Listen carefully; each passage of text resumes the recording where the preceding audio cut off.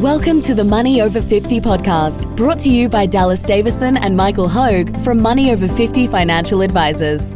This information is general in nature and does not take into account your objectives, financial situation, or needs. Therefore, you should consider whether the information is appropriate for you and your personal circumstances. If you require personal advice, please contact Money Over 50 Financial Advisors. Here are your hosts, Dallas Davison and Michael Hogue. Welcome to Money Over 50 with Dallas and Michael. Dallas, today you're here to talk about money as a medium. Thanks, Michael. So there's a quote that jumped out at me in a book I read recently, which I thought really succinctly wrapped up a lot of the way that we think about it. So money has a weird way of meaning all different things to all different people, and there becomes this emotional attachment to it, and you know, arguments and wars have been fought over it and all these sorts of things, and so it's, you know, become this big thing. The phrase that I read in this book was that money is a medium for transferring work and enterprise into possessions and experiences. And I thought that is a great way to wrap that up, because that's all it is. That's all that money actually is, and that's all it's useful for, is to transfer work and enterprise into possessions and experiences. So I'll let that sit with people for a minute. What I then, as I've said before, which then led me into the next thought, which is, how does that apply to retirement planning? Because I'm sick in the head and everything applies to that. But the phrase that I came up with is, retirement planning is about transferring work and enterprise into money while you're working, and then transferring that money into possessions and experiences after retirement. That's all there is to it. All of the rest of it, all the legislation, all of the investment advice, all of the this versus this, all of the different strategies that you could use, all the comparisons, all the projections, all the rest of it, that's really what it boils down to, is that what we want to do is transfer work and enterprise into money while you're working, and then transfer money into possessions and experiences after your retirement. That's the first, my first thoughts on that. Now I'll give you a chance to jump in there if you have anything you want to. Yeah, look, it's a good way to think of it. I like so money is a medium for transferring work and enterprise into possessions and experiences. Yeah. Retirement planning is about transferring work and enterprise, so the same thing, into money while working, and then transferring money into possessions and experiences after retirement. So what's interesting about this is I completely agree with that at the large scale. So it's interesting because normally we'd can each other about now. Look, it's interesting when you think about it like that. Well, and it sort of denotes there's a slider there. Yep. And the better you do a job with the first part, yes, the actual transferring of work and enterprise into possessions and experiences. Yeah. The transferring of work and enterprise into money for your retirement planning. Yeah.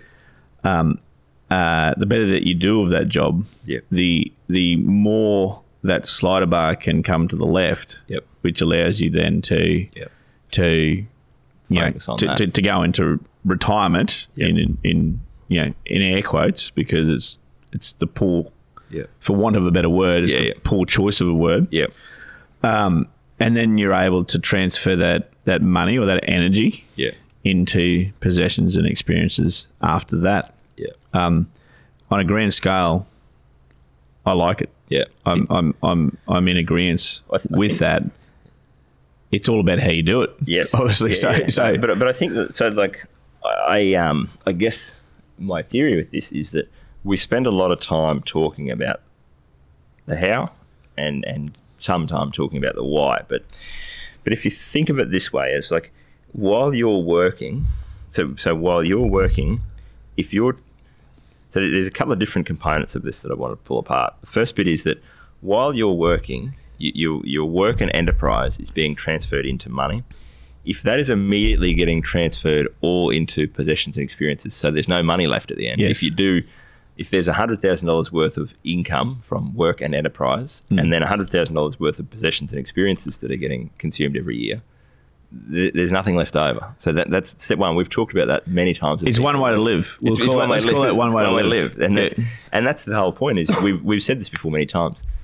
If that's how you're going to do it, then that's fine. We're not against that. No. If you're making a conscious effort to say, that's what I want to do, I want to transfer, I want to do this work, and I want to go and party this away, or I'm going to travel it away, or whatever, we have no argument with that. But there's no retirement planning. No, there's no you just immediately transfer it across. And so it's like the equivalent of you go to the shop every day, you buy enough food to eat that day. You don't need a fridge because you just buy the food, you eat the food, and then you go back to the shop tomorrow. Yep. So where retirement planning comes into it is that concept. Like, I think splitting that into two separate things, because they are. It doesn't feel like it for a lot of people because there are so many people where money comes in, hits the bank account, and then immediately goes out.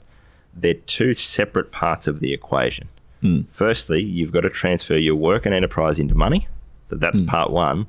Then you have a choice of that money that I have obtained with that work and enterprise. How do I transfer that into possessions and experiences? And what's the trade-off between what possessions and experiences do I transfer that into now, and what do I save for the future to then transfer into possessions and experiences? And so I guess there's two parts to that, where we've just jokingly talked about people who don't transfer any of their work. It just slips through the fingers and basically goes straight from work and enterprise, possessions, experiences. There's none left over, so they spend everything. There are also people who don't transfer enough of their they've got the first bit worked out. They do a really good job of transferring work and enterprise into money. They actually don't do a good job of transferring that into possessions and experiences, and they've got far more money than what they need. And there are possessions and experiences that they could go and spend money on that would make their life happier and more meaningful. And they just can't or won't do it. Here's an interesting thought. So possessions are tangible things. And experiences are intangible. Let's think of it that way. So the people on the second example there that do a really, really good job of not spending much while they're working and transferring it into money, and then they get to the point where their money is making so much money that they could go and do all of the possessions and the experiences in the world, and they're not doing that. For some of those people, a thought occurred to me: the experience is the peace of mind of having that energy, that money. Sitting there. So. Whether they've got 2 million or 3 million or 10 million or whatever, and they're living off $50,000 a year, and they can't go close to even spending the money money that they have throws to them every year. There's an argument to say the experience for them is peace of mind. It's interesting to say, because we did a podcast. To me, that ties into a podcast we did recently about, like, I can't remember exactly how it's worded, but money can't be both unreliable and make you feel safe. So I agree completely. There's a component of this, and we've talked about it a lot with, as people approach retirement, there's normally a buffer of money that we say that you need to have. Some people feel comfortable with $50,000 in their bank account, regardless of how much they've got in their super or pension accounts. And I've often used that example of that $50,000, the return that they've foregone on that by having that just sitting in cash. That's the best use of that money, because that brings them comfort and peace of mind. And that's the experience piece that you're talking about, is that the experience that they're getting from having more money theoretically than what they need is peace of mind. I'd push back on your argument there, though, and say that if you've got $3 million and you're spending $60,000 a year, if you're spending $60,000 a year because that is all the possessions and experiences that you want, and there's nothing else that you actually want, then that's completely fine. I do think that I see a fair bit where there's an element of fear, where people aren't spending more than that, not because they don't have possessions and experiences that they would like to transfer that money into, but that they're afraid that money will go away and they won't have enough. Look, I agree. Yeah. So I mean, we have some clients, and they're quite elderly, and they've been talking about travelling back to their homeland. For quite some time. And look, they just kept delaying, and all of a sudden here's coronavirus. And they haven't been able to do it. But Dallas, you and I had both said to these people on numerous occasions, look, go and do it now. You'll never run out of money. Yep. Like you've got enough money there. Exactly. You'll absolutely never run it. Just go and spend some time with your relatives and things like that. And do it now. And they delayed. And then, of course, even if they wanted to in the last couple of years, they haven't been able to do that. Yeah. So I agree with you there. And what's an interesting thing for me is that we distill a lot of that for a big part of our job is distilling this down for our clients. So people come in to see us and they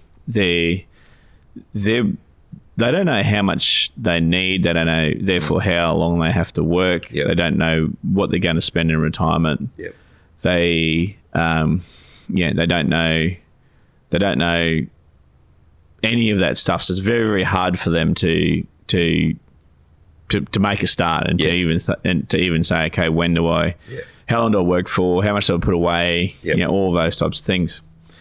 I think one of the things that we do, because we see these scenarios time and time again, and this is why you would actually, if you're selecting any professional, you don't want a generalist, you want a specialist that works with only a certain type of people.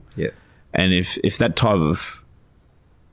you're one of those type of people that they work with, they just see that scenario so much more. So they see the conversations they're having with their clients are very similar conversations, and they have this knowledge, this built up knowledge that's not technical knowledge. So it's not how to get this tax deduction. It's knowledge of, it's like pattern recognition. Well, this person, they thought they would need all of this money to live, but people like that they just don't really spend that money. They don't need that much. And I think from what you're telling me, you're sort of similar to those types of people. So you probably only need this much every year in retirement. And okay, well, based on that, here's the things that you could do to get to that point of where you finished transferring work into money, and you can now start to transfer the built-up money into possessions and experiences. Again, in air quotes, retirement, because for want of a better word, it's the best word that we have for that. So when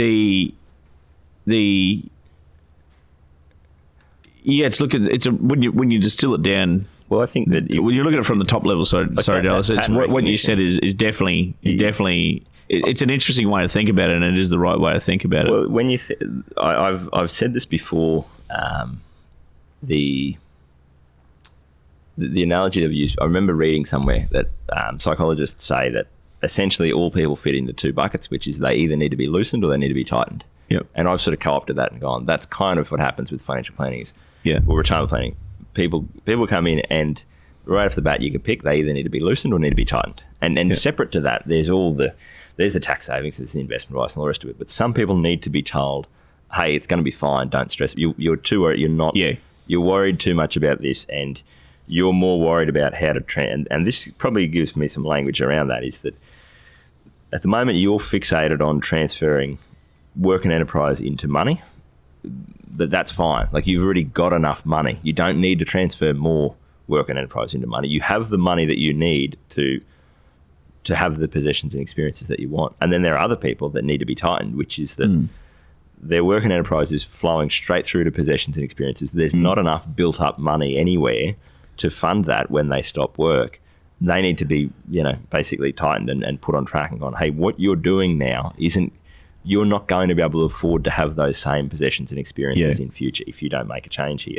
So it is a very interesting one to group that into two buckets. And I guess that's sort of my thoughts on this, is that something that we, as you said before, the pattern recognition of what you get better at over time is that, we've seen more and more now people in those last few years approaching retirement, and what you see is people who enjoy their retirement have actually given a bit of thought, and not so much even thought, but they have a fairly clear picture of this money, this retirement savings that I've built up.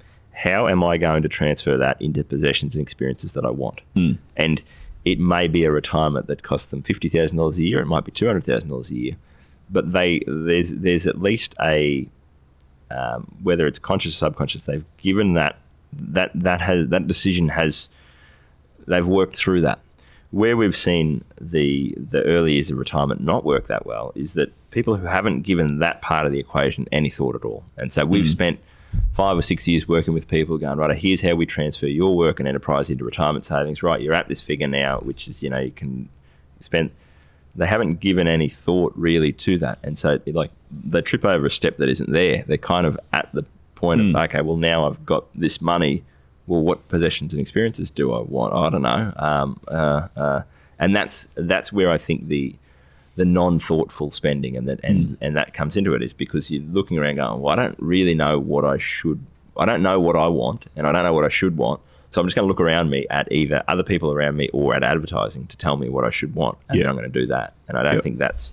So I guess that's one of my thoughts off this, is that it's very important to get both parts of that equation right. Is that you need to have the correct amount of focus on transferring your work and enterprise into money, and you have to have the correct amount of focus on transferring your money into possessions and experiences. And you've got to get that's where, I hate the word balance, but that's kind of where it comes into it. Is not so much you don't have to do that a certain way, but you have to give both parts of that some thought and a fair bit of thought, realistically.